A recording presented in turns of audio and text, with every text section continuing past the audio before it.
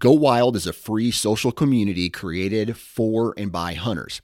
This means that unlike mainstream social media, your trophy pictures won't be censored. They're encouraged. As you spend time on Go Wild, you will earn awesome rewards such as gift cards, free swag, and big discounts on brands like Garmin and Vortex. You will even earn $10 just for signing up. Visit downloadgowild.com and sign up today. Welcome to the Michigan Wild Podcast.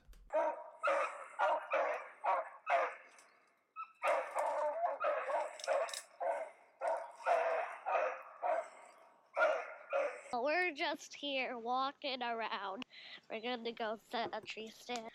Don't worry, my dad's weird. He never shot a huge buck before. I just shot a freaking big buck.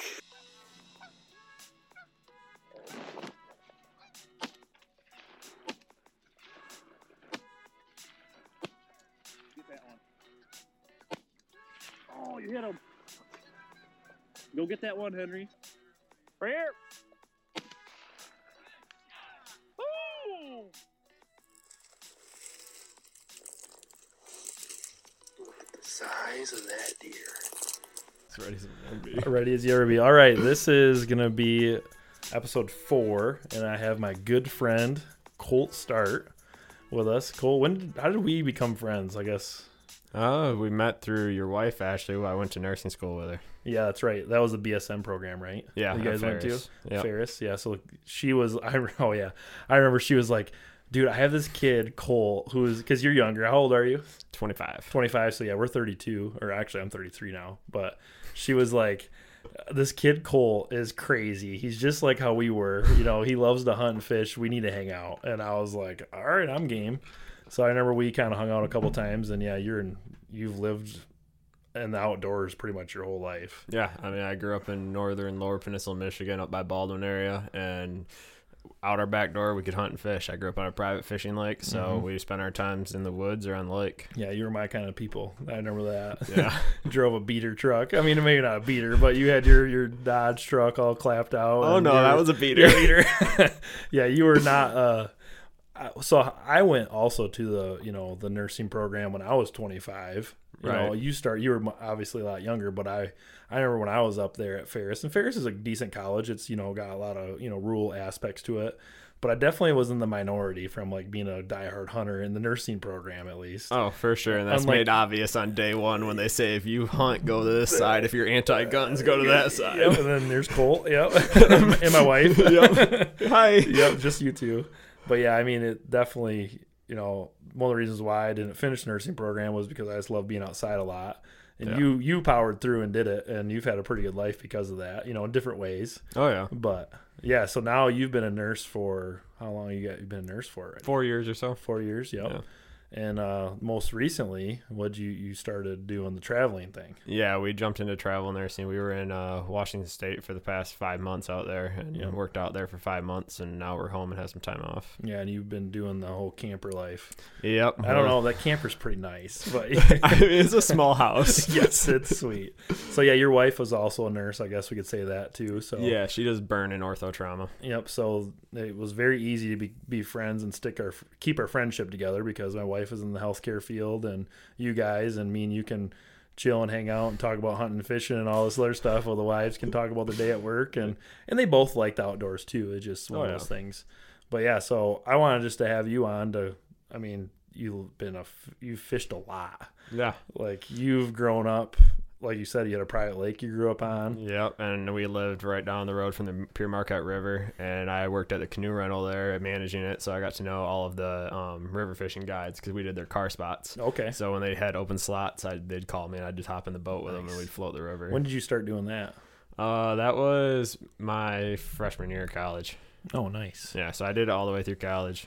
And you're the manager of that. Yep, by the time I left, yeah. So you got any what's like a crazy story that pops in your head of the canoe rental? Or was it canoes or tubes or both? We did everything. Okay. Canoes, kayaks, tubes, rafts. Nice. We would put over 1,000 watercraft on the river every single day. Nice. That's a lot. Yeah, so you have a story that sticks out to you? I mean, there's all kinds of stories. It's a matter of the appropriateness. We can keep it PG-13, I guess. We had. I'll make sure Henry doesn't listen to this part if it gets bad. But no. No, we had one that sticks out to me. I had a bachelorette party that we put on the river, and of course you put them on the river, and they had all their sexual blow-up toys and stuff on the river with them, and just send them off on their way. Don't think anything of it. When I picked them up at the end, they were so trashed that they came in 3 hours after the deadline for them to be off the river because my gosh. and like we ended up sending people down the river to try to find them to bring them down the rest of the river. A journey. They finally come down. I'm sitting there in the bus waiting for them, and the first few come stumbling up, and there's like 30 of them, so they came in over the period of like an hour kind of a thing. And the last person, who was the person getting married, came down and like sat behind the bus, and I'm like, what's she doing? So I walk back there, and all of a sudden her feet are up in the air. She's upside down. She lost her balance and flipped down the hill. Oh my god! I'm like, what in the world? So I grab her, throw her in the bus, and then they're the last bus load, so the truck's following us out with all their watercraft. Yep. Next thing you know, the truck gets on the radio, and they're like, Colt, you need to pull over. And I'm like, why? They had flipped open the back door, and they were flashing him and twerking out the back door of the bus. Shit's getting wild. And you're like, you're in college, so you're like, these people are crazy, and you're like, yep, that's good stuff. Like, it's a typical day of life right there. Yep, that's river. Yeah, I mean, I did. I'm trying to think where we kayaked. I want to say the Platte River, maybe. I don't know if they had something like that closer to like Traverse City, maybe somewhere up there. I think that's I've right. done that, and like otherwise, just I've never done the whole tubing thing, but everyone knows stories, so that's why I couldn't imagine what you've seen, because I've heard stories of kids in high school and early 20s going tubing down the river, and it gets pretty crazy. So you've seen it all. I'm sure. The problem with ours, since we did the rafts too, we had the 6-person rafts, so they would load 6 people and then a full-size cooler in the middle of it. And with those, they didn't have to paddle really; they just bounced off stuff going down the river. Yep, so by the time they got to the end, they would be obliterated every single time. They didn't have to worry. No responsibility when you're on the water, right? Okay, so the times I did kayak, the whole time I was kayaking, I was like, gosh, I should have brought my fishing pole. Like, how often were you able to do that? Like, when you worked at that job, would you fish like a lot while you're doing the job, or how'd you fit in, I guess? Because like, I'm assuming when you were busy working with college, that's when you should be fishing. So like, how did you make time for that in college? At work, a lot of the times I'd actually put a pole in the bus with me and either take it down while I'm waiting for customers and fish that way, or otherwise, when we would lose watercraft, I'd get sent down in a different watercraft to dive into the river and try to pull out the one that was sunk.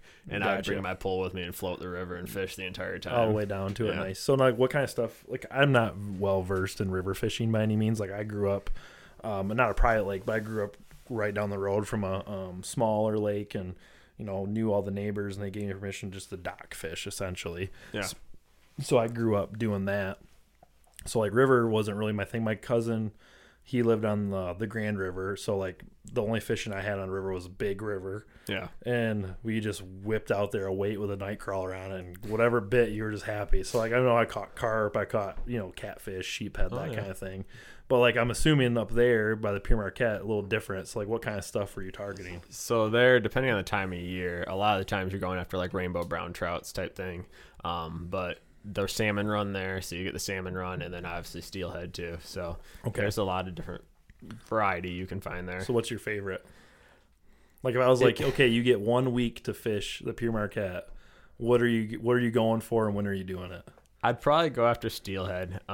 There's a pretty specific season for them, but I love salmon fishing, but up there especially, they're so thick, you can pretty much pull one out anywhere you want. I mean, it's not really a challenge up there, and they're not usually actually hooking them. They're low-key snagging. Gotcha. They're dragging the bottom. Yeah, because I guess the experience I do have with the Pure Marquette, we did a little job. Like, I'm in construction, so we did this little thing, and it was on the section of the Pure Marquette where you could only fly fish, and it was catch and release only. So, I mean, I'm sure a lot of people know this. I didn't know. But I remember I would get there early in the morning, like right at daybreak, and I could not believe how many salmon I could see. Yep. And it was shallow, and I was like you said, you could walk. I felt like I could walk across there and all those salmon. I was like, because I have no experience with salmon fish. I mean, I fished a dam one time when I was little, and I've charter fished on Lake Michigan, but I had never. And I saw that, and I was like, no way. And then you see all these drift boats. So like, I'm sure that's what you mean by charter, and you do the drift boats, and they all day. I think we were there for like a week or maybe 2 weeks in this job,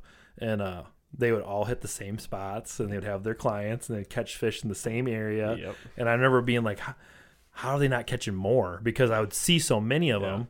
And I guess I've heard things like it's they don't always bite. I guess like to me, see a bass or see a bluegill as a kid on the lake, it's like cast over there. They're going after it. Like you're catching bluegills on beds or whatever. So like that to me, there's like an art, I would assume, to how you present stuff maybe, or what is the It's like, also, how does that work? It's hard to get the salmon to bite in the river because they're headed upriver. They have one thing on their mind. Okay. I mean, they aren't really looking for food that much. If you're lucky, you can get one to bite it. I'm trying to remember the fancy term they use, but it's a version of snagging. It's illegal to officially snag them. Yes. But it is a hook with a weight on it dragging the bottom. So you kind of drift it by them, I'm assuming, for that. Okay. And then you accidentally. So it's more of like a reaction that they're doing. Exactly. Gotcha. So they're reacting to it. Yeah, they're not actually trying to bite it. So steelhead, I'm assuming, because you picked that, they're a little different. Yeah, they'll actually bite. Okay. And you can fish those with a lot of different things. You can fly fish them, anything you want. Especially we did a lot of like green cottage area down to like Gleason's or Bowman's, which that's all fly fishing only. Gotcha. So that's the main segment a lot of the guides choose. Okay. They'll either launch at M37 or Green's Cottage and then float to Gleason's or Bowman's. Gotcha. And like a lot of the time during like especially salmon season, it's ridiculously busy. Yes. Like car spotting, we'd move 75 vehicles in a day. Wow, doing all that. Yeah, so that's why I also don't like salmon. It's a busy salmon. area. Yeah, true. It's a busy area. So yeah, you growing up in that area, yeah, you probably were like, piss on the salmon stuff. This is terrible. Like I'm used to having my freedom and doing that. But yeah, because I was working there in that area, I couldn't believe how busy that area was. Like I mean, there's vehicles everywhere. Every place had people, and they're all coming from. I mean, to me, it was like, why are there so many out-of-state license plates here? But people would come from all over, I'm assuming, to fish that area. So that area also, we have Big Star Lake out there, which is a very high-end lake. Gotcha. So we got a lot of out-of-town people from there. So that makes sense, too. Yeah. So it's just like a really cool area of the state. Oh, yeah. And like something I didn't really know, because like when I go north, I'm just north of Grand Rapids, but like I primarily follow 131 north, and like that's been my area. Like I haven't really experienced much that way other than like, driving up to Traverse City area for a little vacation or, doing that kind of thing. So like when I met you talked about all this like opportunity to hunt and fish. I'm like, what are you talking about? Like that area is like sand and pine trees. Kind of like, that's kind of how I looked at it. And yeah, growing, hearing stories about how you did that, I was like, oh, this is a really cool area. And then getting to work up there is really cool. So another question, like because my wife really wants to do like a drift river fish. Like she's been kind of saying, hey, and I know we've talked about it, like she'd like to try to do that. But for example, we did a charter fish on Lake Michigan. Great dude. It was a fun time. Like great experience. We caught a bunch of fish. I got super seasick. I mean, I puked my brains out. It was one of those things where like waves were coming both ways. So we're getting a storm had came through, so like we had waves mixing, I don't know, choppy or whatever you call it, but I puked for 6 hours straight. I mean, I puked so much, I couldn't even talk the next day. It was rough. I mean, I was just chumming in the back of the boat, and it was like, all right, fish on, and then I'd get told switch sides, so I'd have to go puke off the one side while they were reeling them. But it was a great experience. Caught some big fish. Like it was a really good day. Not so great for me, but I powered through. But my wife didn't really like that very much because she's like, they just hand you the pole and you reel it in.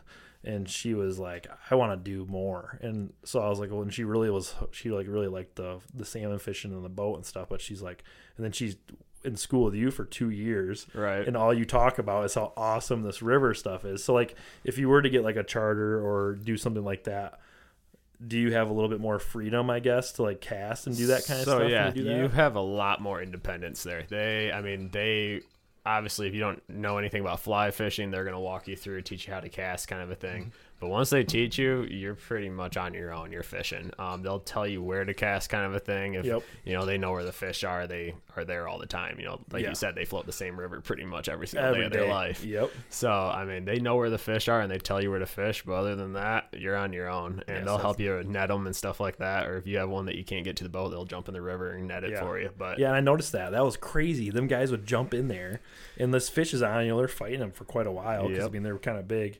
And they would jump in there and like direct traffic and be able to sometimes scoop them out of there. I'm like, how did he do that? Like, Yeah, I mean, it's crazy because a lot of the times, I mean, they'll pull 35-pound salmon out of that river with a fly rod.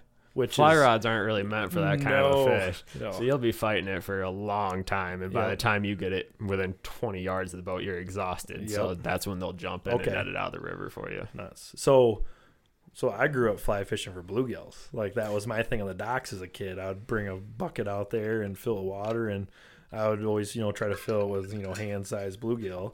And so, like, I learned how to cast or fly fish that way.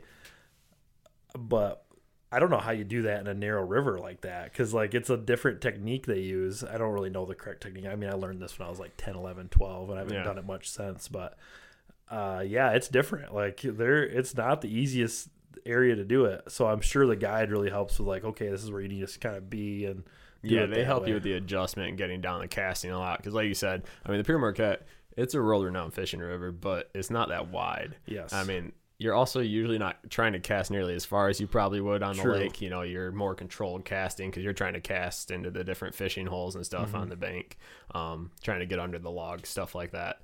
That's where, I mean, salmon, obviously, they fill the entire river. But when it comes to trout and stuff like that, they're a little more picky. So there's specific holes and stuff you cast at. Okay, gotcha.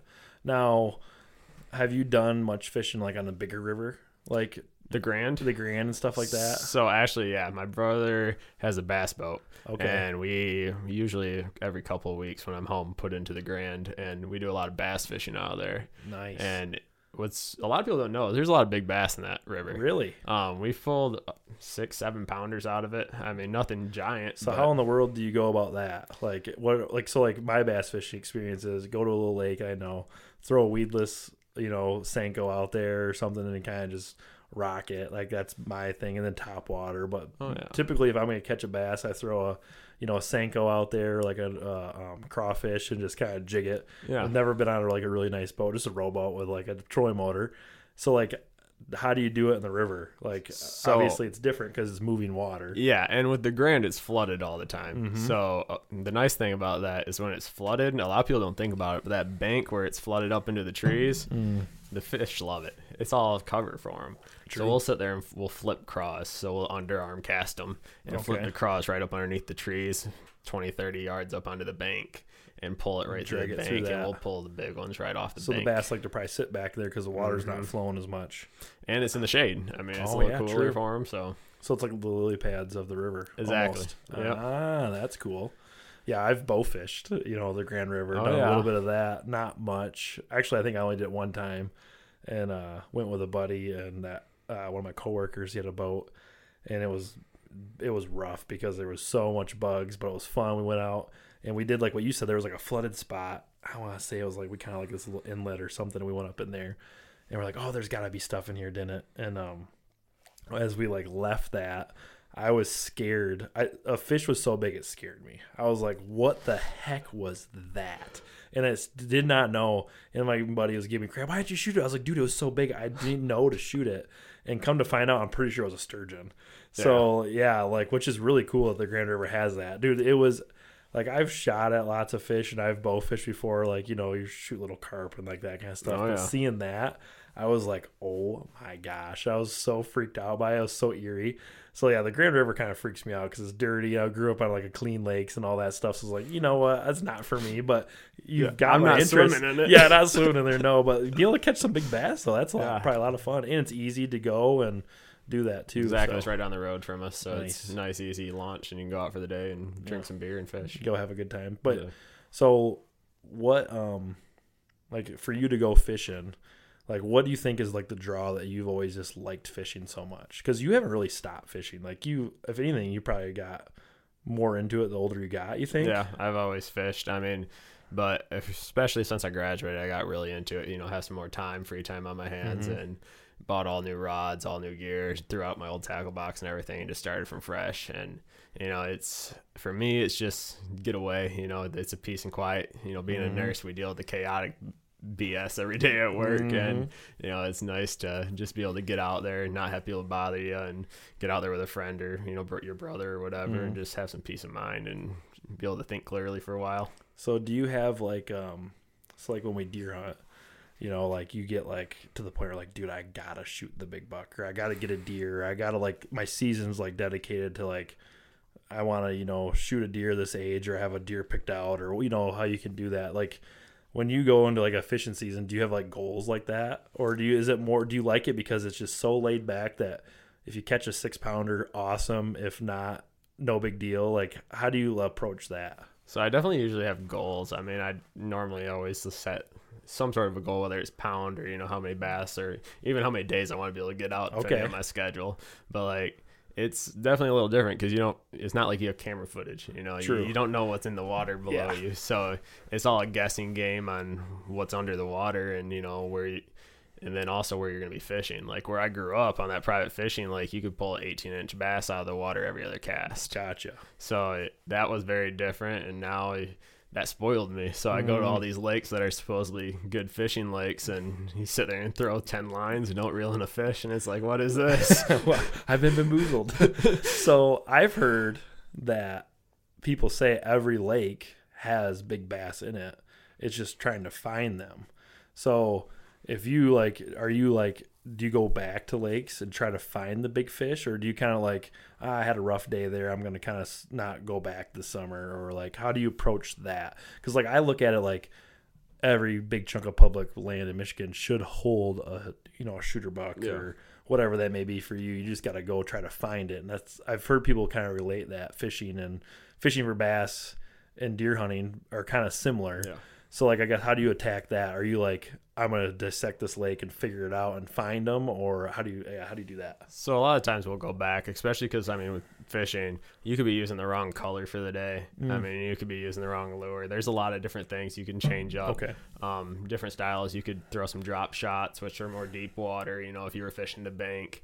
And there's just so many different things you can change on a lake and how you fish it to change the type of fish and, you know, number or size that you're going for, you know. And if you're looking for number, a lot of time you can sit there and flip the bank and pull 12 inchers out all day. Gotcha. But if you want the big guys, a lot of times they're down deeper in water too. Okay, so. Really. So the allure for you, no pun intended with that, but you like the diversity, or like you can have every day you can try something different. It's like kind of like that tweaking with it, and like, okay, I can try to find that, see it work. That's like the fun part of it for you. Yeah, 100%. I mean, there's always something you can change. I mean, when we get skunked at it, like the first thing we do is try to go back. Okay. Because we want to try to prove that, you know, we're not going to get skunked again, you know. I went ice fishing as a kid, got skunked hard, and I hate ice fishing to this day. So like that was the worst experience of my life, ice fishing with grandpas and uncles and trying to do it by myself. I said, piss on this. I'm never doing this again. And I don't think I've ice fished since I was a little kid. I was so put off by it, and part of the reason is I love to rabbit hunt in the winter, so like I do that. But you know, for me, I like fishing, even though I don't do it very often. Like I'm hoping to do it more as my son's getting older and have a little more free time. Like you said, the lure for me for fishing is I don't have to do anything. I can just literally go to a lake with a boat or whatever and just fish. And like if I want to rock a Senko all day and catch one fish, cool, I'm having fun, enjoying it. So I really like that aspect of it. And like there's thing no is pressure on the water too. Like work can try to call you in, but what are they gonna do? You're out on a boat. Yeah, like, true. You ain't picking up that shit. Yeah, true. Yeah, and like there's no I don't care because I'm so inexperienced with fishing that I'm just having a good time. Like, and that. But for you, I was like kind of curious because you've done it so much more. There's maybe a little bit more like, I should be catching these fish. Where are they? So I was just, that's kind of cool to hear you saying, hey, like if I have a terrible day, you're like itching to get back out there to kind of like redeem yourself or do that. Oh yeah. Don't get me wrong. It's frustrating, especially when, you have every combo you set up for your reel and rod, or you're spending over $500 on because you want the nicer equipment. Yep. And then you go out there and you don't catch a single fish, and it's like, what's the point of buying the nicer equipment to not catch a fish? I can do the same thing with my ugly stick from Walmart, that kind of thing. Yeah, what is it like golf? You can buy the most expensive clubs, but you still slice it. Kind of a thing. Oh man, that's great. So as of now, like what's like, do you do a lot of bass fishing kind of where you've kind of like settled now in your adult life? Yeah, largemouth is definitely what my brother and I tend to go after the most. We love to river fish and stuff, but there's not that many around here as far as like the pure Marquette, going after rainbows and browns. But recently, in the past couple of years, we've tried to transition into some smallmouth fishing too. We went up and fished the Grand Traverse Bay and Lake St. Clair and stuff. Okay. And that's a whole different game, dude. It made us feel like we had no idea we were doing bass fishing. Okay. You go from trying to fish the banks to they're all on the rocks on the bottom, and it's completely different lure setups. Everything's different. And I mean, we were lucky to catch 1 or 2 smallies each time we went out, dude. We'd almost kill ourselves going across the Grand Traverse Bay in a 17-foot boat just to catch 2 fish. It's totally worth it, I swear. My buddy Tyler, who was on the Rabbit Hunt podcast, I don't know where he goes, somewhere up north. They got a little vacation spot, but he's been like dedicated to catch some smallmouth. So like he's just got a kayak, which he fishes a lot off his kayak and catches, bass down around this area. Yeah. Dude, he said the same thing. He's like, dude, these smallmouth are kicking my butt. Like I cannot catch them. And then I think he went on a boat one time with another buddy. And the dude was just slaying them right next to him. He's like, I don't get it. Like, what's going on? And that's kind of how, I'm sure that's how I would feel if I would go hop on a boat with you at a bass boat. I think I literally have only fished on a bass boat maybe 2 or 3 times. Okay. So like I would, and I think the one time we went to a little lake around here and I felt like invincible on that thing because it had a nice trolling motor and I was in the front steering it. And like you said, we weren't trying for the big fish. We were just catching fish. So, we pulled every 12-inch bass out of that lake. It felt like those couple nights. But yeah, so I mean that, hearing this story, like it kind of get me kind of like fired up. Like, man, this would be kind of fun to go do. And I'm really looking forward to hopefully doing that. But there's just so much. I wonder if it's like almost like the feeling that people who want to get into bow hunting or deer hunting for the first time, how they may feel like a little overwhelmed. Oh yeah. Like hearing you guys, like I have other friends that are big into fishing. I'm like, you have how many poles? Like, dude, I've had this ugly stick for like 10 years. Like, and I have a tackle box. Like when I don't want to use that, I cut it and then put a new lure on there. And they're like, no, dude, I got like 5 poles and have all this stuff. And you go to Cabela's or somewhere. And I'm like, dude, I have no idea where to start. So how much does for me, I kind of have the mindset like I'm not cheap when it comes to like my gear, but I also don't like overspending for stuff. So I try to always be like, I'll have some stuff that I feel like it doesn't help me if I buy the most expensive thing. Yeah. Like who cares? Like I don't need the best camo, like camo's camo, but there's like maybe a base layer I'll spend money on, or my like climbing sticks I spend some money, and then like I lean pretty heavy on my bow. Like I'll spend a lot of money on my bow. So I kind of like pick and choose what I spend money on. Like, I've had the same pair of pants for quite a while. Like I just rock some brush pants, like there's just certain things like that I do. So like fishing, where do you think like, obviously like you're like, well, we won't even go down the whole boat rabbit hole. Like, holy moly. Yeah. You can spend some serious money on the fishing boat. So like, if you were like, okay, I want to get into this fishing a little more, I'm asking this selfishly because I have literally only have an ugly stick, like in a small ugly stick. What would you say? Like, hey, 2 poles, 3 poles, like what would you spend your money, I guess? It really all depends on what you want to do and where you're going to fish. Because like we have different poles set up for a lot of different things. We have our bait casters set up for, flip and cross and stuff like that. We also have spinners that we use for longer casting and stuff like that. Yeah. And then we also have bait casters just set up for frogging because you have to have a heavier poundage line on it because they're coming up out of the water in those lily pads and taking it. Oh, gotcha. So they'll snap those right off. And, then you have your lines that you're running with 6-pound test for, your more accurate casting and stuff like that. Oh, so you're telling me this type of line you have on your pole determines how you cast it? Doesn't necessarily determine it, but it can assist. Yeah. Really? Yeah. That dude just blew my mind. I've never even heard that. Like, that's cool. I never thought about that. And like the thing is, like, if you're gonna run braid, then you have to tie all your knots different because braid will try to untie. Oh, so my standard, loop was 7 times around back through itself. It doesn't work for everything. No, it's a little different. It might come untied on you. So what I'm saying is, before I spend all this money, I just need to make sure you show me. I'm just gonna take along probably, so it's gonna have to happen. So what would you say? Like 2 poles, 3 poles? Would you spend a little more money on? So like for me, let's just say like you want to do the occasional bluegill fishing and bass fishing, because that's, I feel like a lot of people in Michigan do those 2 things. Largemouth. Bluegill, to me, I don't think you have to get too crazy. I mean, you don't need the craziest rod for that. But like if I wanted to say, hey, I'm going to a lake with my family, so me, Henry, and the wife. Yeah. He can have his little pool, but like I want to have, oh, hey, we're bluegill fishing here, but I kind of want to bass fish over here. Right. Like what kind of a setup would I want for that? So I'd say like base, usually we would run like 4 to 5 poles on the boat a piece. just to be able to have multiple lures on it, so you're not having to retie and stuff. And we don't run swivels because swivels affect your action of your lure. Okay. So everything we do, we have to retie. So we usually have at least 2 rods that are pretty much the same setup, but different lures on them, just so you can switch back and forth. Because like I said, you can change color, you can change the actual lure itself. There's so many things that can go into fishing. Yep. And then we usually have one set up with a steel wire on it for, pike and things like that too. So there's. So how much money would I be into those like 5 rods? Like I don't need to spend, like you said, 500, but like what would be like a good base? Like, are we talking like $100 or a setup, or like what's a good bang for your buck? I guess like, okay, I'm spending this extra money. Like, like I like to buy a brand new bow, but I don't need a brand new bow every year. So like, where is that like kind of sweet spot? So the thing is with fishing, it's kind of hard because like once you spend the money, it's spent. Yes, true. But I mean, honestly, as hard as it, like, you can go into like Cabela's and buy a decent bait caster. They're the more expensive ones because the thing is with bait casters, the more you spend, the more ball bearings and stuff you're gonna have, and the smoother it's gonna cast, the smoother it's gonna reel. So it's a very good like. And, price does reflect quality. 100% with bait casters. Okay. So usually we spend anywhere from $200 to $300 on a bait caster. Okay. You can get it like if you were just starting out kind of thing, trying to get into it more. I'd say like $150 you could spend on a bait caster and get a decent one.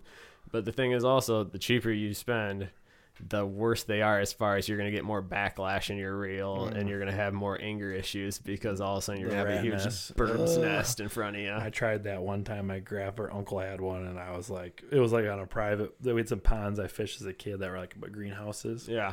And he would have this, and I was like, oh, let me try that. He's like, you get a knot, you got to take it out. I cast one time, spooled that thing, rat nested. I didn't fish the rest of the night because I sat there and tried to undo it, so I've never really tried again. But, maybe in my adult life I would be able to handle a little better. I mean, I've been fishing with bait casters for years now, and I mean, back in my childhood it was all spinning reels. Yeah. But recently, a lot of bait casting and more accuracy and stuff like that. But I tried to take my buddy up to Mullet Lake, and he bought a bait caster. Well, he bought one of the Meyer specials for $75-$100. Yep. And I bird nested that thing so bad because I mean, it like mine, dude. It hits the water and it stops your reel for you. Okay. Yeah. so it doesn't backlash. Yep. I casted his. I had my thumb on the spool. Next thing you know, I looked down. My thumb was off to the side, and there was a bird's nest. Muscle memory coming in effect. Oh gosh.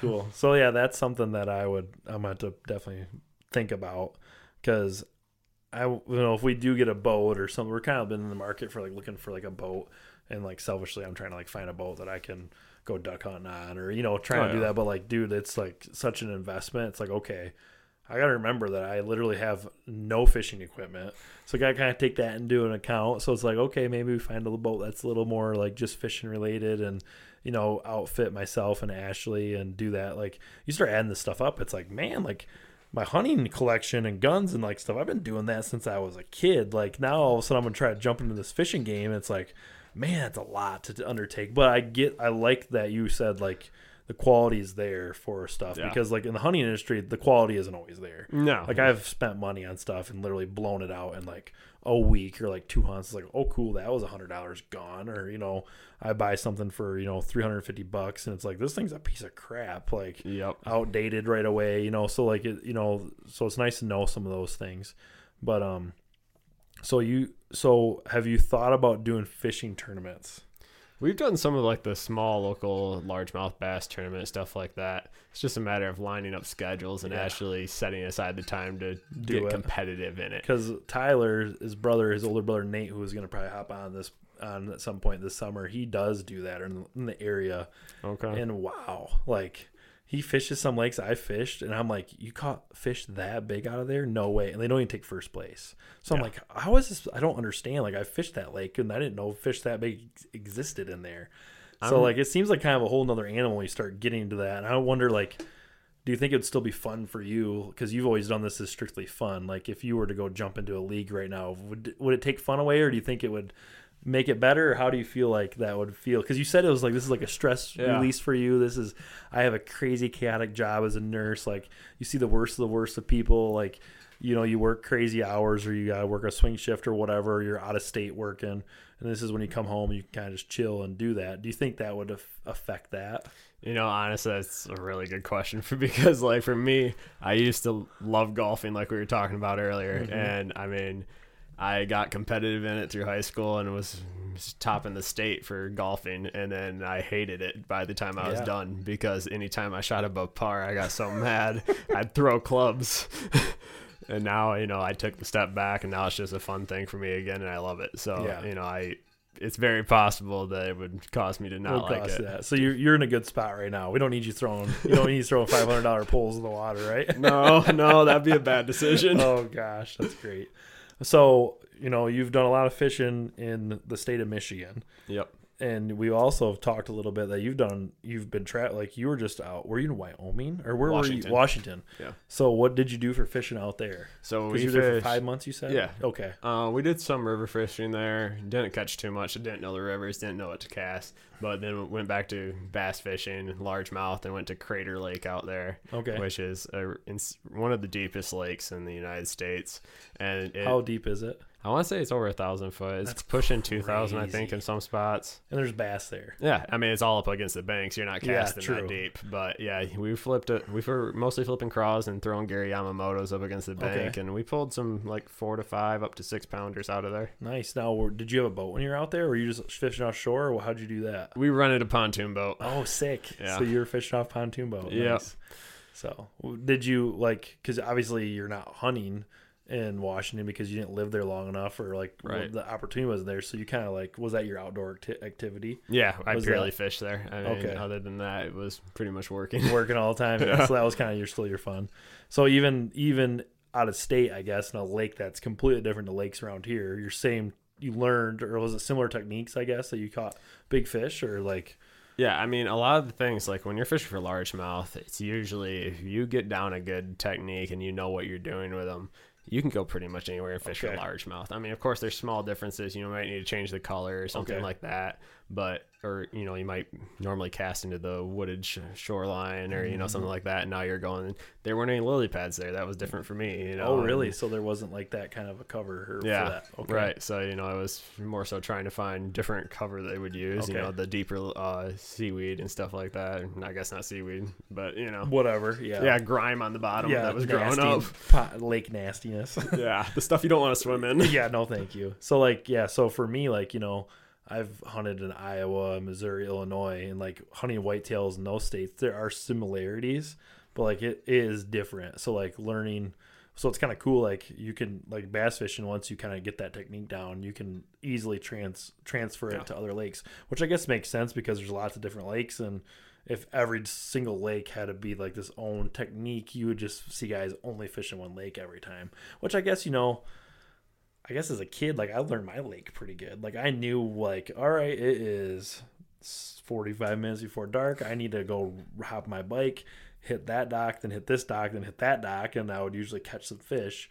So I guess there are probably nuances in each lake that where the bigger fish like to hang out, and that probably determines on I don't know, does it determine on the time of year for bass too? Are they as picky, I guess?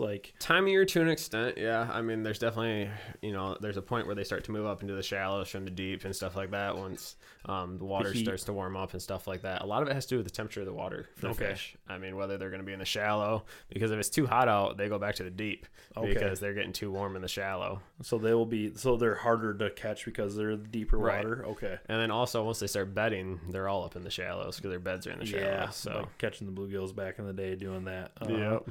And then bass will do that too, but you can't. Yeah, how's that work? Can you fish them when they're bedding mostly, or you're not kind of not really to. there, right? Yeah.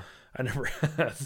I can't get in trouble because it's been so long. But I remember going to a lake when I was dude, I had to be 14, 15 maybe, and we were fishing, and it was early in the year, and I was dude, that bass is giant, and I didn't know, but it was on a bed in this channel. And I remember throwing something out there a worm or something, and it wouldn't bite. And finally switched it out, caught it, and hooked this fish. It was giant. And I was like, oh my God, it was probably an 18-inch bass. I don't know. Because I never weighed fish. You say 6 pounder. I'm I don't know if that's how, I don't know what that is.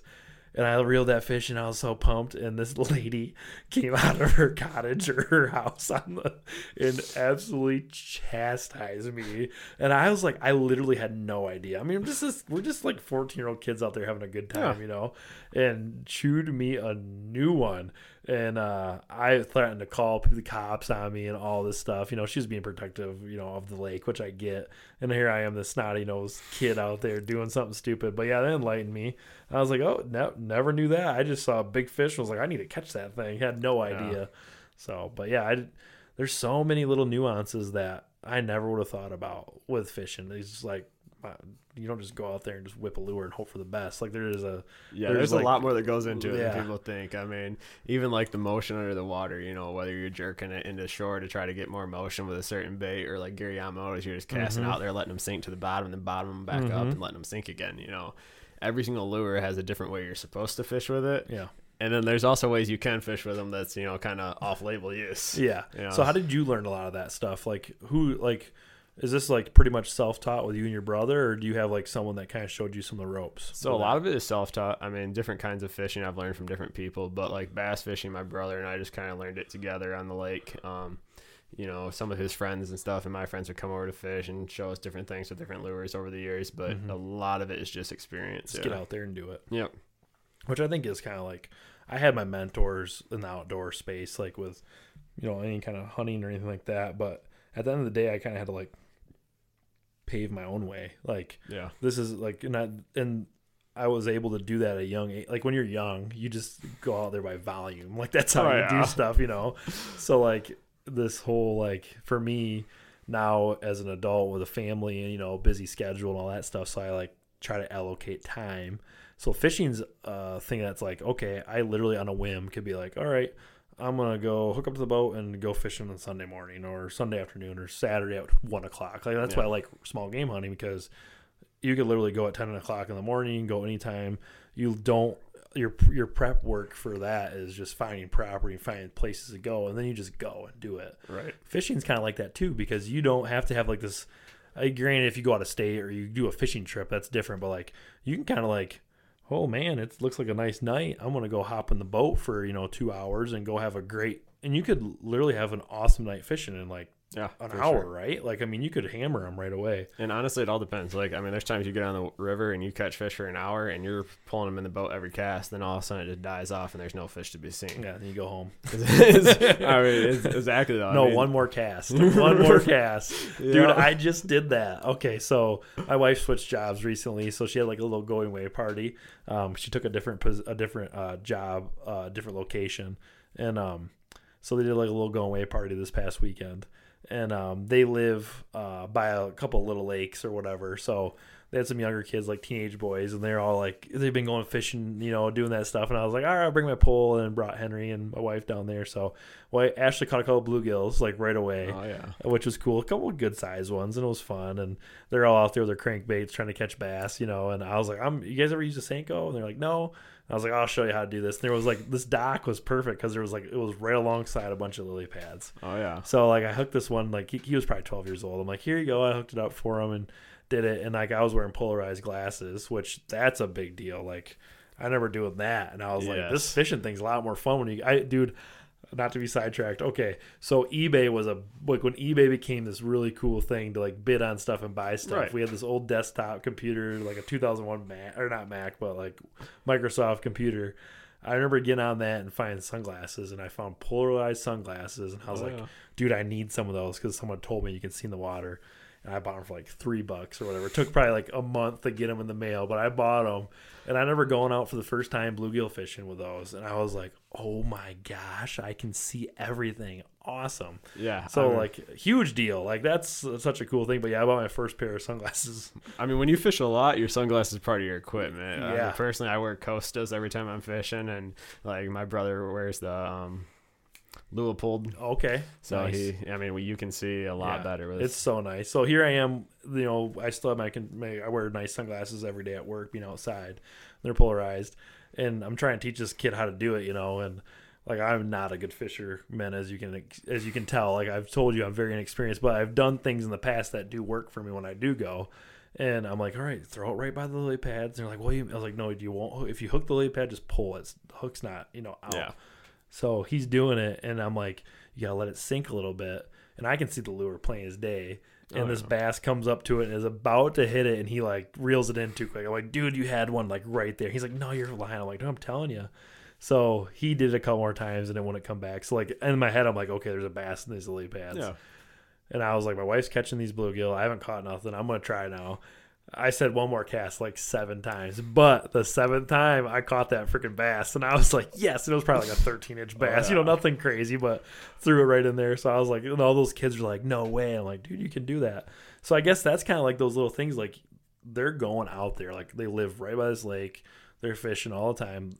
In 5 years or 3 years, maybe heck by the end of this summer, they'll learn so much that them kids are going to understand how to fish. Like they just do it strictly by volume, Right? Which is cool. Like they literally go out there with a cheap pole and they're having good, clean fun, catching fish. And now they're like, they're like, dude, he caught it right out of the lily pads. Like, how did he do that? You know what I mean? And I was like, yep. And here I am, don't know nothing, teaching those kids the one little thing. So, but yeah, that's why I like fishing. Like that's always been and like I didn't fish like at all last year. Yeah. So like it's not one of those things. There's not like this huge pressure on me. Like if I didn't hunt for a whole year, I'd be depressed, dude. Right. Like, I would literally be like, I'd be like walking in circles, hitting my head against the wall. So fishing's kind of been that thing for me. Like kind of like have to make time for it, but don't really need to make time. Fair enough. So, but I will really want to get into it more. And talking to people like you, I'm like, okay, there's like this other layer to it that like if I get to that point, it's like, oh gosh, it could be dangerous. There goes more money. Like bad. Like I literally have like storage totes in my garage filled with the rubber lures, and each one is categorized by the craws, the Gary Yamamotos. I mean,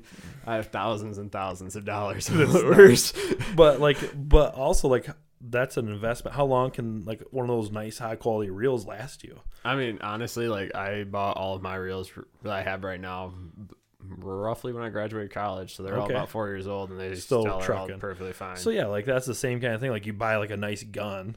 Yeah, literally have that thing for your entire life. Exactly. And the thing is, take care of it too. Like, yeah, do your maintenance. Yeah, and you grease your bearings type thing. But also, I mean, the newer ones, so you don't even have to grease them anymore. They're built in, which is really already nice. Does it? Oh yeah, you're just cheesing over here. Like you're like, dude, this is so cool.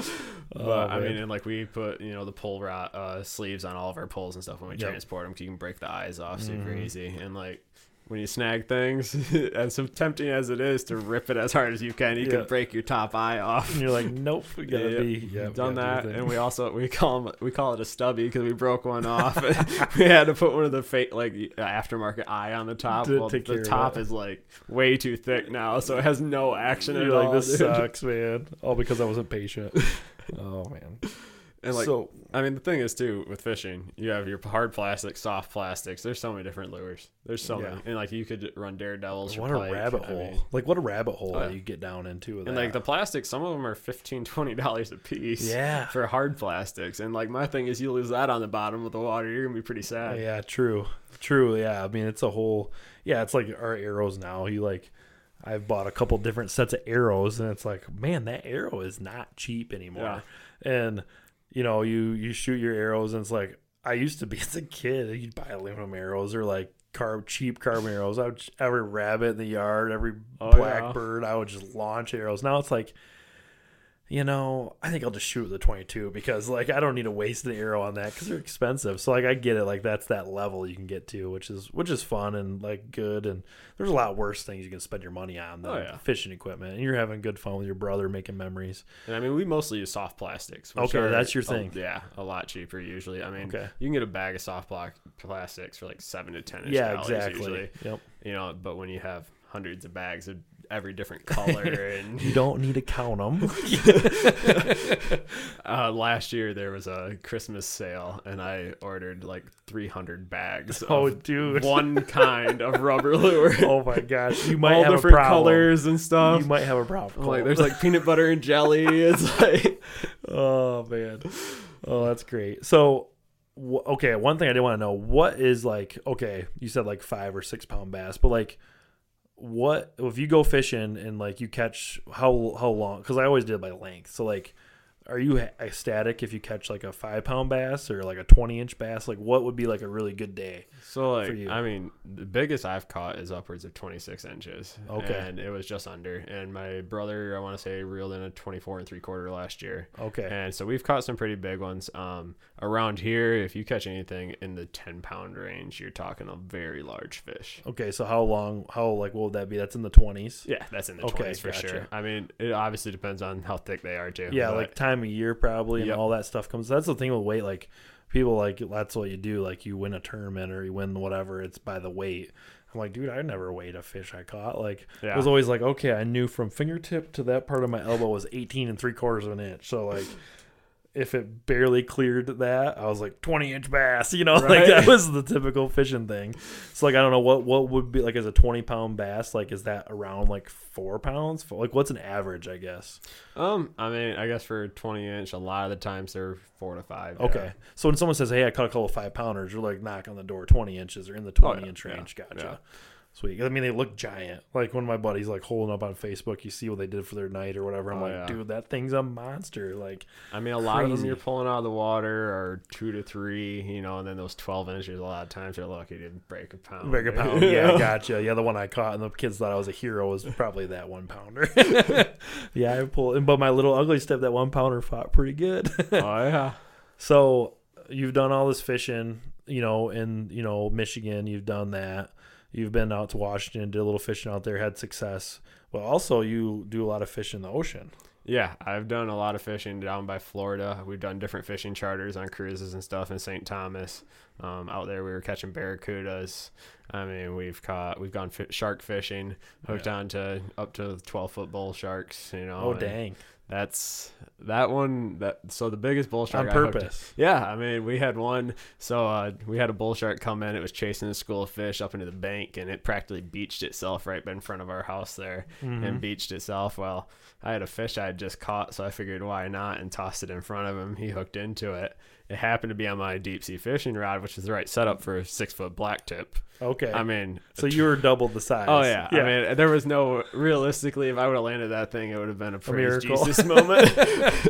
But it literally it just sounded wee the entire time I'm looking at the pole, just watching my line go away. Just And I gone. mean, that's multiple 100-pound tests. So Just it's ripping. expensive line. You're just Wow. watching it disappear, and it's like, what do I do at this point? Yeah. And not thinking, I tried to grab the line to slow it, and dude, burnt straight through my hand.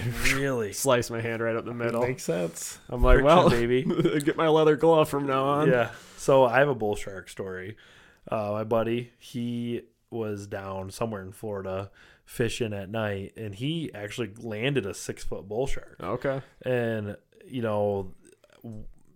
we're back at home. We know he's out there in the wintertime or whatever it is. Typically people in Michigan go down there in the winter. Text message comes through. And you see him holding the shark, or not really holding the shark, but like there he is, shark's on the, pier or whatever, and he's got like a hand on the tail. You see that? And then he like had a little caption. Then the next picture is him with his leg gashed bad, getting stitches. Dude, that bull shark, I would say like 6-foot bull shark probably. Like I hate the ocean. Okay. Yeah. I can go to the most beautiful beach, multiple locations I want within 45 minutes of my house. So like if I want to go sit by a beach and burn time, I can go out there, beautiful sand, beautiful, it looks like an ocean. I cannot see across it. That's my thing. So like for me going down to Florida, seeing the ocean, nope, I'm good because there's sharks in there. They're going to bite me. Like I'm not scared to walk in the dark. I'm not scared to be outside. I'm not scared of these things. But for some reason, sharks always freak me out. Like probably because of Jaws as a little kid watching that, But that thing, he said he wasn't being reckless. Was trying to just get a picture with it, and that bugger rolled on itself all the way and chomped his leg around his knee twice. Yeah, dude. I mean, it's definitely, you have to be Brutal. careful. We would So land. I can't imagine a 12-foot shark. Like, jeez, dude. I've landed up to 8-foot-ish. Okay. I mean, the 4 to 6 is mostly where you're actually going to land it. Yeah. And up to 8 is pretty landable. But once you get past that, unless you're chasing it through the water on a boat, you're not bringing it into a pier type thing. Okay, so when you're catching bluegills, salmon or steelhead or bass, like when you hook into that fish and you're reeling in, like, does that equate to like buck fever or like shooting something? or is a shark more closer to that feeling? So I'd say with fishing, it's more so the moment that you can actually see the fish surfacing. Okay. Because like the thing is, you never know how big it is under the water. You could be reeling in a bluegill and you think you have a 20-pounder. Yeah. And then all of a sudden it surfaces and you're very disappointed. So, it also all depends on the fight, like you'll have some bass that'll dive down deep and, they'll jump out of the water and stuff. And, some that'll come in like a wet noodle. So that is like, that would be like the adrenaline rush is when you see that. Like, that's the fun. For me, it's the hard fighting fish. And, when you get that moment where it flashes on the top of the water and it's like, okay, like I'm actually going to catch it. It's not just going to spit my hook out and disappear. So now, like, the shark, like catching a shark, does that up that ante a little bit? Oh, yeah. Because, like, to me, it's like, dude, that thing could kill you. Like, it's got teeth. It's got all this stuff. So, like, I feel like there's a little, because you're like going, like when you've told me in the past, like you actually are like, you're trying to catch shark. Yeah, like when you're out there, you're doing like, you're going, so it's like a new dynamic, I feel like. Yeah, we would go out and actually catch, net. Sorry about this. Oh, you're good. Apparently my intro is playing. All right, see if that stops. Sorry about that. Oh, you're good. Technical difficulties in my new podcast adventure. So yeah, you're going after sharks. Yeah, so we would go out and net mullets, which are like they're bottom feeders. And, shark will love them. So we'd take one of those and you cut them in half, and you take a giant hook and hook it through on one of our deep sea fishing rods and cast it out as far as you can. And so then shark hits it. What are you like? Do you get that feeling like adrenaline rush right away? Yeah, I mean with a Because you're like, shark, dude, I got a shark on. Like, it's that bite. I mean, it can be the same with bass, especially if you're top water fishing. You see an entire bass erupt out of the water. Gosh, I love that as a kid. So it all depends, but yeah, with a shark especially, because you're a lot of times you're not even near the rod. I mean, you're down the dock or whatever, and all of a sudden you just hear the line running out from across the dock, and it's like, fish on. Yeah, here we go. Yeah, that's cool. And those ones, when you cast out deep sea fishing rod, you set it to free spool, so like that thing, it takes off, gone. And then when you get over there, you flip it and set the hook then. So that way you don't have to be there. Gotcha. So you can kind of have you have like multiple rods out when you do that. Gotcha. Yeah. Because I've been down to Florida and you see the guys like have all their stuff on the beach. Yeah. Some similar, you're out in a little different area, but same concept. Yeah. Actually, that's exactly how we fished the Grand River as a kid. You'd have all the pole holders along the pier or along the dock and the seawall, and just throw a night crawler out there, and then you'd watch them, and then you'd run up to them and catch. Yeah, that's so similar concept. I assume 100%. For that. And I mean, for us, like we were really lucky because the house we fished at is sat on the Intercoastal Waterway, but the channel right next to it went out to the Gulf of Mexico. Okay. So anytime the tide changed, all the food came in and out of that channel. Really? So the sharks would sit there and swarm and feed. So this is a good hot spot for that. Oh, yeah. It was the pinch point for sharks. Exactly. Yeah. Gotcha. I mean, and oddly enough, like one of the hardest fighting things you can catch, though, in my opinion, are a giant stingray. Like we've caught like 5-6 foot across stingrays. And the thing about those is they suction cup themselves to the bottom. Mm-hmm. So trying to get them up off the bottom is hard.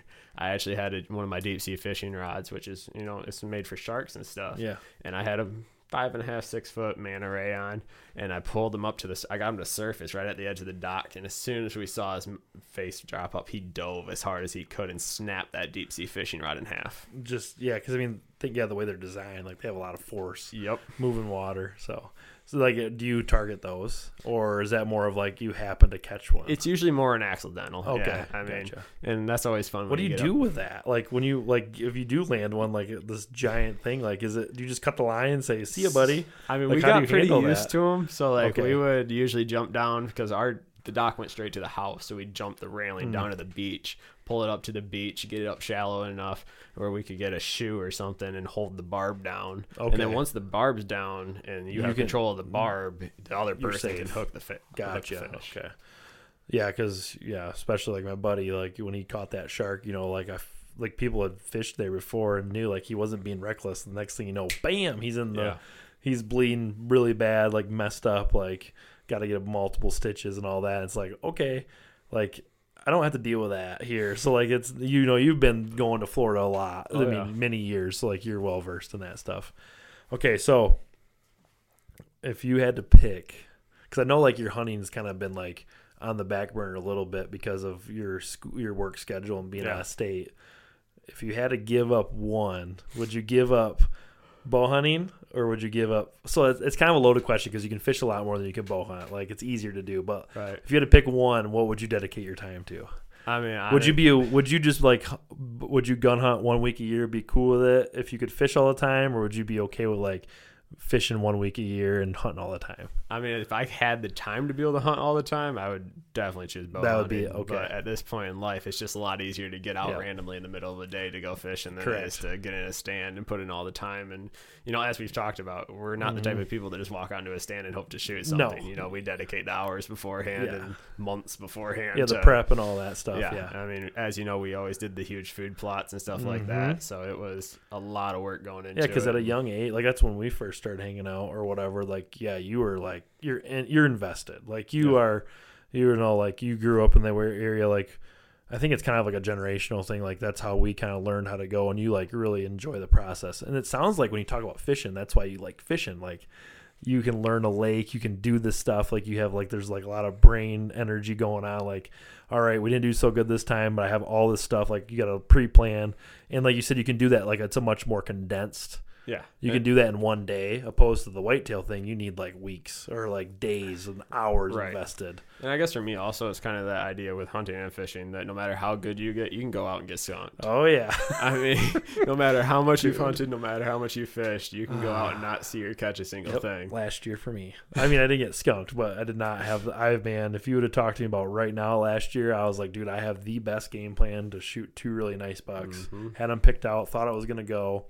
I passed a really good deer, but like the ones I wanted didn't show up. I got my butt kicked by them, and that'll be a story for later. But like, yeah, like that's the fun. And like fishing's so like to me, like, okay, my dad does not like fishing at all. Like he thinks it's the dumbest thing. All you do is go out there, whip a lure, catch a fish, big deal, whoop-de-doo. You know, that's kind of his mindset on it. And you know, I might have thought that kind of too, like. You just go out there and get it. You can get any kind of a boat, whatever, stand on a dock, and you just whip a lure out there, whip a worm out there, and catch fish. Right. I never really looked at it like I'm trying to, like, how I do whitetails almost, or like I'm trying to target, like, the bigger fish. Like, so I think if, like, once I get to that point, it could be dangerous for me. Like, it's like, Colt, like, I'm going with you. Let's do this. Like, I could see that. But, like, also, like, at the time of life, you do have to allocate time for certain things. And you know about, like you just said, if you had the freedom, you would choose the bow hunting like you have done in years past. But, like, you just know at this time of your life, that really isn't something you can feasibly do. Right. But you're still enjoying the outdoors and going fishing and doing those things and finding that peace and that, like, you know, de-stressing or whatever you want, however you want to loop that into. Like, I love sitting in a tree and watching the sunrise, you know, or like watching the sunset, like just being out there. And fishing is a really good outlet for that, for you. And I think that's powerful. Like, that's why we do it. That's why we love being outside, is for those 100%. Small things. So, and I like talking to you about it because, like, yeah, every time you go to Florida, you're like, give me updates. I'm like, dude, no way. Like, that's like, you send me pictures and stuff, and like, I actually, in Florida the one year, pulled a 31-inch redfish, which it was legally too big to keep because it's a breeding fish. So I had to let that one go. I couldn't even get a mount or anything. Yeah, I remember that. Yeah, that was pretty cool. Yeah, that one was a big fish. Dang. And, like, you caught barracuda, too, you were saying, right? Yep. Like, we've caught barracuda. That was in St. Thomas, though. Okay, that was St. Thomas. I mean, we've caught snook. We've caught all kinds of things out of different groupers, you know. What a great vacation. Oh, yeah. Like, that was, like, me and Ash talked about that. We went on vacation to Wyoming, like, our Wyoming bear hunt. That was, like, our vacation because, like, let's do something really cool and, like, really fun, like, adventurous. Like, you've had the opportunity to do that with, like, the fishing avenue, and, like, what a great time. Like, every picture you sent me, Colt, you usually have a pretty big smile on your face, and that's that's fun. That's why we do it. So, but yeah, so like, I guess moving forward, like, yeah, you're in Michigan right now. Like, what's your, like, fall kind of looking like? Like, what do you kind of got going? I know you kind of talking about some possible options of being, you know, taking some gigs like out of state. You still want to do the traveling thing. Like, you're not gonna like settle down this year. No, we're not ready to settle down yet. We're probably looking at like Ohio area. Contracts are good there right now, but, you know, with travel nurse, you never know where you're going to go until you actually sign the contract. So if you do go to Ohio, how long would you be there for? Anywhere from 3 to 6 months. So would you try to bow hunt Probably, yeah. Because Ohio? Okay. I mean, I also have one of my best friends, like I was telling you, lives in Iowa now. Yeah. So he's like, dude, if you're in Ohio, you have to make the drive over, and I'll take you out in Iowa. Nice. So, and he shoots some monsters out there. So that you would be do a have good time. some good. Washington was cool, but It's not a deer hunting yeah, area. being in the Midwest would be a little better. Yeah, for that. it's closer Okay. to home. It's more real. Yeah. You know. Yeah, because do you have a lease again this year? Are you gonna keep that I mean, lease? we you always guys have got? a lease. Yeah, we keep it. It's just, It's hard. Like we were talking about, the neighbors shoot anything that walks. Yeah. So it's hard to do any quality deer management or anything like that. You do get some pictures of decent bucks though every year. I would say yeah. I would say like a above average probably for the area or whatever. But like you said, it's tough when everyone hunts around. Like that's just the Michigan way. Like you have to figure that out. And yeah, maybe when you get a little more time in your hands, you can kind of find properties and do that. But like you're just not there quite yet. Right. But, And like my thing is, I want to buy property before I really invest into the QDM and stuff, because a lease is going to end at some point. yeah. If I'm going to invest all my time into growing the deer, I want it to be deer that I can hunt for the foreseeable future. I know I'm going through that same thing because I got my first lease in Illinois with somebody, like we talked about, and it's like a weird thing. It's like, okay, it's like a pretty cool property, it's got ag on it. It's got these things like you like. It's like, okay, we've talked about food plots and doing these things. Like we have it's like a really cool opportunity. You can do all this effort and literally not have it next year, or you have it for 2 years. You just don't know. The farmer could be like, I'm selling, or that kind of thing. And so we've it's had like that. I mean, we had one that we grew the deer for 4 or 5 years, and then the farmer was like, I don't want to lease it anymore. Yeah, we're done. Yeah, you had a really nice property that you had for years, and all of a sudden you're like, oh, surprise, you're not hunting here anymore, and you're like scrambling. So yeah, it's like that happy medium, like, okay, this is for fun, allocate time for it. It's going to be kind of like a deer camp atmosphere for me with a couple buddies and my dad and like doing that kind of stuff. But also it's like at the end of the day, you got to like be smart about, you still gotta be smart about your time. Yeah. And you expect you have, it's just you and your wife for now, but you're like really front loading your life. Like, okay, we're doing this traveling nursing thing. We're going to do this. Like, this is the time to do it. Cause you're making really good money to doing that, but it's cool you're making good money, but it's definitely not easy. No, I mean, we leave behind everything. Yeah, all our it's a big sacrifice. Yeah. And I was pumped to hear you were in town. I was like, dude, get over here. Like, let's do this. We haven't seen each other in a while. And, it's been really great. But yeah, I think it's going to be, hopefully if you're in Ohio, it's a lot closer than freaking Washington. Heck yeah. So like, you know what I mean? Like for us, like doing that, and it's only a 5-hour drive to where we'd be. So a not lot bad. nicer. How far was it, Washington? It took us, it was a 3,000-mile drive home because we did up to Yellowstone and Glacier. Because that's where we bear hunted, just south of Yellowstone. Okay. So you were like, that was like a 27-hour drive for us. So it took us over 30 hours to get out there, and we drove straight there pretty much. Yeah, it's pretty cool. So you've had quite the year, I guess, and moving forward, who knows what it has in store. But yeah, one thing you've always done is fish, and like I was like, for me wanting to do this Michigan Wild thing, obviously whitetails and that kind of thing is something I'm like my jam, or like something I know a lot about. But also like there's a lot of good opportunities for families to do things other than just whitetail hunting, because like the level of whitetail hunting like we like to do, like you said, is a big investment. Yeah. And sometimes as the husband, or as the with kids at home, or the leader of the household, like the amount of time I would like to spend selfishly on whitetails is dramatically more than what I do end up doing. And you're making those decisions also because you're like, hey, we're going to be out of state to work and do that. Like you and your wife have came up with that. So I'm kind of, as I've gotten a little older, it's like, okay, instead of like this year, I haven't done hardly any summer scouting. The last few years I've done a lot of it. And I think back on it, it's like, okay, it's been a great time for me and my son to go out and, walk around and do that. Like, and been good to be outside and like do the trail cameras and all that. But like, I don't really feel like I've got a good return on my investment of time. Fair. With that. Like, it's a good memory because like I'm teaching my son how to do certain things and like look for certain things. But I'm like, as time has gone on, I'm like, okay, or I could be spending time outside with him and my wife. We're not like sweating our balls off, getting poison ivy, mosquitoes. We could be on a boat, or we could be on a dock, like fishing and just like doing that. So like I'm trying to like learn like where that happy medium is, because now let's say if every summer I find this giant buck and like get them all dialed in and like am successful the fall because of that, it'd be a different conversation. But like I just haven't had like a really good return on my investment for that. Trail cameras get smoked by ants and theft or batteries are so expensive, so it's like, dude, I'm just wasting time. So like this year I've kind of like stepped back and I haven't fished a lot or done some other things, but I've done a lot of stuff around the house and like been able to do some more family stuff. And it's like, okay, like I'm just gonna kind of use this as like a test dummy for the fall. Like, okay, if once Labor Day hits, I'm gonna have all my trail cameras done by then. I'm gonna get some food plots in and see how the fall shakes out and do that. But then next year it's like, okay, cool. Like I have a window from turkey season's done end of May or whatever, June and July and August, like, other than food plots, like let's go fishing. Like let's do that. Let's have fun as a family and make those memories and enjoy that. And it's a lot better than sitting on the couch watching TV, which I haven't done much of that, but like, you know what I mean? Like, let's get out of the house and do that. Cause otherwise if you don't like make there's always something else that takes up your time. Oh yeah. And then you look back, it's like, dude, the summer went by again and I fished one time. Yeah. Like it's easy to do. Yeah. Yeah. So I'm looking forward to that. I mean, especially though, you talking about the hunting though. I mean, in the summer, you can see something that gets you all excited, and come season, it's gone. Anyways. Yeah. It's like, cool, that deer's giant and never seen him again. Yeah. Yep. So yeah, it's no, don't get me wrong. There's lots of ice cream that gets ate, and we look for velvet bucks. Like that's just something you can do as fun for the family. But yeah, I want to make sure I'm allocating time correctly. But yeah, it's tough to beat that. Like right now, like I saw a pretty good buck a couple nights ago, and I was like, oh dang, like got the old like, I'm like, who are you? Like, what is that? Yeah. So I do like that. But it's the months of preparation, Yeah. Mm-hmm.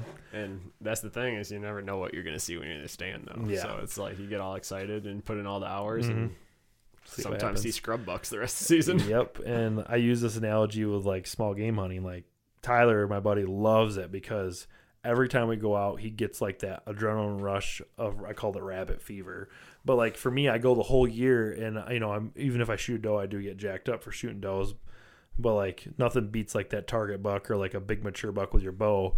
You get that like that feeling of why we do it, and like you go out 30 times and get kicked in the face 30 times, and maybe the 31st time you get that opportunity. When you go rabbit hunting, you get those little mini opportunities. Maybe to me they're not as severe as great, but they're still there. Like when I shoot a rabbit or see a rabbit or watch my dogs do that, I get that little bit of elation that makes it worth it to me, that that good memory. I feel like that if I look back to like I don't fish a lot, I haven't fished a lot, but I can remember some really good days of fishing because I had those little things. Exactly. So it's like, and I think that's like a good thing to do, and it's like good to get people outside, and it can lead to other things. And gosh, dude, like, you're gonna like, the problem now is I'm gonna be like researching fishing poles. I feel like with deer hunting too, you put in all the work, all the hours. Don't get me wrong, you enjoy every day you're in the stand, but you do it for that one day that you shoot the big buck. Where fishing, you put in all the work and all the hours. If you're in the right lakes and you know what you're doing, you're pulling fish every single time you go out. Yes. So, like you said, it's with the rabbit hunting. It's repeated, that little excitement. It's not quite the same as when you shoot the monster buck, but I mean, sometimes you pull in the biggest fish you ever caught, and that I would say is pretty similar. Yeah. So I know we didn't really like forewarn you about this, but like, dude, your health, like, wowzers! Like, you've always been a big dude.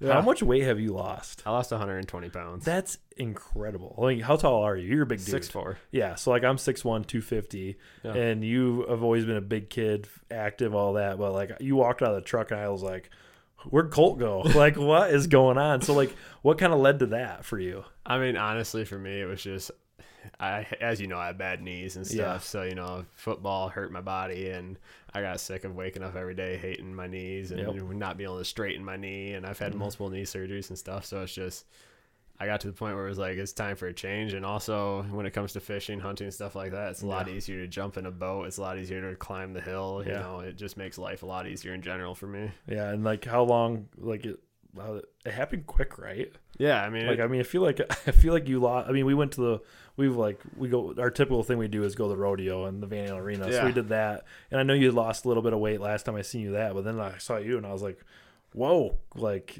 impressive. Like, it's motivating for me. Like, I mean, I've did construction worker, all that stuff. Like, I mean, I don't know if I could lose 120 pounds, but like seeing you like killing it, I'm like, dude, you look great. You said you feel awesome. Like, that's pretty awesome. I mean, for me, like, yeah, it basically right about a year. Okay. I mean, it's obviously slowed down towards the end. You know, I lost probably 80 to 90 pounds in the first like 6 to 7 months, and then just slowly tapered off. And you feel great. Oh yeah. Nice. So are you working out and stuff, or what'd you end up doing? Mostly just diet changing, and then my thing, I've like weirdly enough, I started drinking 3 liters of water a day. Oh, and okay. cut out, like pretty much all other drinks. Pop and stuff. Yeah. Yep. So that was a big change for me, and then being a nurse. I know, because this is what this is what you kind of, I remember that, because you like, dude, I went from being active all the time, like nursing, you're active and stuff, but you're like, dude, this is weird for me, because like I'm inside, like doing this, you're working crazy hours, like this weird shifts and stuff. Like back in college, I was a big guy, but I had a lot of muscle too, because I threw canoes for a living. So I mean, I'd carry a canoe in construction stuff, like you always were doing that around around where you lived and stuff too, like odd jobs and So we carried canoes by ourselves above our head and throw them on the roof of a truck. And you know, a canoe is usually around 75 pounds. So by the time you power lift it above your head, put it on a truck, and you do that 1,000 times throughout the day. Yeah, you're in good shape. Yeah, and then also, like you said, I also worked at the River Lodge, where they do the guiding services through, and I did maintenance work and kind of construction work through them and stuff, and I did a lot of odds and ends, and I was a handyman back then too, around Big Star Lake, and you know, so I was very busy. And then once I became a nurse, don't get me wrong, we walk like anywhere from 6 to 11 miles in a shift, depending on how busy you are. Yeah, high stress. Like like it's stressful and you're moving, but you're not doing the muscle. Exactly. Yeah. And you know, you're still eating the same amount of food, so that muscle goes away and gets replaced by something else. And it was like, all right, it's time to change there. Nice. I mean, my lifestyle didn't change according to the lifestyle change that occurred as far as, you know, going from working out and through my job all the time to being more of a passive person in my career, not working out, not, you know, not doing the hand calluses forming type work anymore. Soft hands. Cool. Well, dude, I think it's like seeing you go through, like I said, like when I first met you, you're a big dude, but it wasn't like you were like I don't want to mess with Cole. Like, like I'm a big guy as well. Like, yeah, you don't mess with Cole. You're athletic, you know, you play a lot of football at a high level, like doing those kind of things. And then, you went through this change and like, you got a little soft. Like, we'll just say, like, you know, like if I stop doing what I am doing right now, like I like my job because I can kind of eat like crap and still stay like relatively in shape. But I get soft. And it was it's cool seeing you go through that. And like, I'm like, dang, dude. Like, and I'm kind of like, you're busy. Like you said, jumping out of the boat. Like, you can keep doing that for a long time. And like, if you can, like, it's just one of those things, like, it's like a good example for how like you are as a person. Like, once you're like motivated, like, I'm going to attack this, you go full force. Like, that's 100%. And once I put my mind to something, I don't do it halfway. Slightly addictive personality maybe as well with that. Maybe a tad. But no, that's cool, man. I'm pumped for that for you, and it's cool seeing that. And I'm sure like the first tree you climbed this year, the first buck, dude, that's another thing too. Cause like you told me you shot a deer and you're like, dude, I'm dying dragging this thing out of the woods. And I was like, what? And you're like, yeah, I'm in rough shape. I bet now you shoot and you're going to be like, this is no big deal. It'll be a lot easier, that's for sure. For that. I mean, oddly enough though, back in college, you're talking about my size back then. I don't even know if I bounced in college. Oh, you did? Yeah, I did not know I was that. a bouncer back then. So nice. I mean, yeah, you didn't mess with Cole. I knew that. But no, I think that's that's a cool story. Yeah, I hope selfishly, like not selfishly, but maybe selfishly for you, I would love to see you freaking smoke a big buck out of state. Like that'd be kind of cool. Dude. Like, cause I like that's like I'm working out of state doing this, like this hustle. Like I just like, let's just treat you're hustling. Like, that's why you and your wife are doing this. You're just doing the front end load hustle before you have like a family and kids and stuff. If that's something you end up doing, but like if you can somehow manage to like do that and then shoot a big buck, oh gosh, like dream. Dude, like you do that. Leave behind everything and just go out there and kill. It'd be nice to kill the biggest buck of my life. We go slay, which that's saying something because you shot some nice bucks. So that'll be a story for another day. But no, dude, I appreciate you coming on, and I didn't want to just kind of touch on that at the end there because I think it's inspiring for, we're men and we're, leaders of the household or, these kind of things, and like life changes as we get a little older. Obviously you're younger than me, but like we still got to take care of ourselves, and like you can use like the desire to, like, if you're listening to this podcast, I assume you have a passion for the outdoors, like may that be hunting, fishing, trapping, whatever that may be. So like you're kind of dedicated to that craft. Yeah. But like 100%. You can use that in other avenues of your life. Like you've used that. I've used that in my job. Like the way I attack my job, my business, like those kind of things is the same way. Like I try to shoot a big buck, or like I try to get like permission to rabbit hunt or find these things and like have really good opportunities. And you can use that for your health. Like that's the thing. Like when I went to Wyoming, I was like, wow, I thought I was in shape, but I'm not ready for this elevation. So like that kind of motivated me and my wife both. So it's like, okay, now I just got to like remind myself that like, okay, if I can be dedicated enough to hold out for shooting a top tier buck in Michigan, which is, you can insert any kind of high pressure stay, blah, blah, blah, hardest place to kill a deer, whatever you may think with that. It's like, okay, if I just took some of that energy and maybe applied that to my health or applied that to my finances or applied that to, your spiritual walk or whatever you have with your family, like we can do that. And I think it's important. Like I'm sitting here across from you like, dude, like it's inspiring. Like if you did that, like I can do that. Like let's live good lives so we can keep doing that. So yeah, anyone that's, if you can, I feel like if you can dedicate life to that thing, I mean, do it for other things. And like now I'm like, okay, I'll get a little bit towards the fishing aspects and see what happens. Yeah, so, but no, I appreciate it, man. So, for sure. Yeah. Anytime, bud. Anything else you want to close on? I'm good. So I do have one more question. What's up? If you were like, what was like your Mount Rushmore of like a fish to catch? Oh, I mean, we're talking ocean, freshwater, or whatever. What would that be like? If you're like, you dream about catching something. Like for me, it'd be like shooting a 200-inch whitetail. Yeah. In Michigan would be like the craziest thing. But like, what would that be for you? Like in the fishing world? I mean, I guess for me, like it depends what you're talking about. Like ocean fishing, like talking like something like a sailfish, something like that. It's just different. I mean, I never went on those kind of charters. I never did that kind of fishing out there. I did a lot from onshore and like shallow water fishing. Okay. We had a shallow water fishing boat out there, so we'd go into the like coves and stuff and pull out of the snook and redfish and stuff like that, but we never got too far out. So catching like you see the pictures, like a big old sailfish would be like your dream. Yeah, that would be awesome. That's for sure. Cool. I mean, hey, I see lots of cool videos of it, so it's got to be something. Right? So would you mount it over your fireplace? Heck yes. Yeah, there you go. Rock on. Well, hey, thank you, Cole, and what a great episode. Like, flew by talking about some fishing stuff. And, yeah, anyone who hears this, like, yeah, get encouraged, get out there, go wet a line. I guess that's probably the good thing. Just rip some lips, right? Do that kind of stuff. But, yeah, get outside, enjoy creation, and have a good one. Thanks, guys.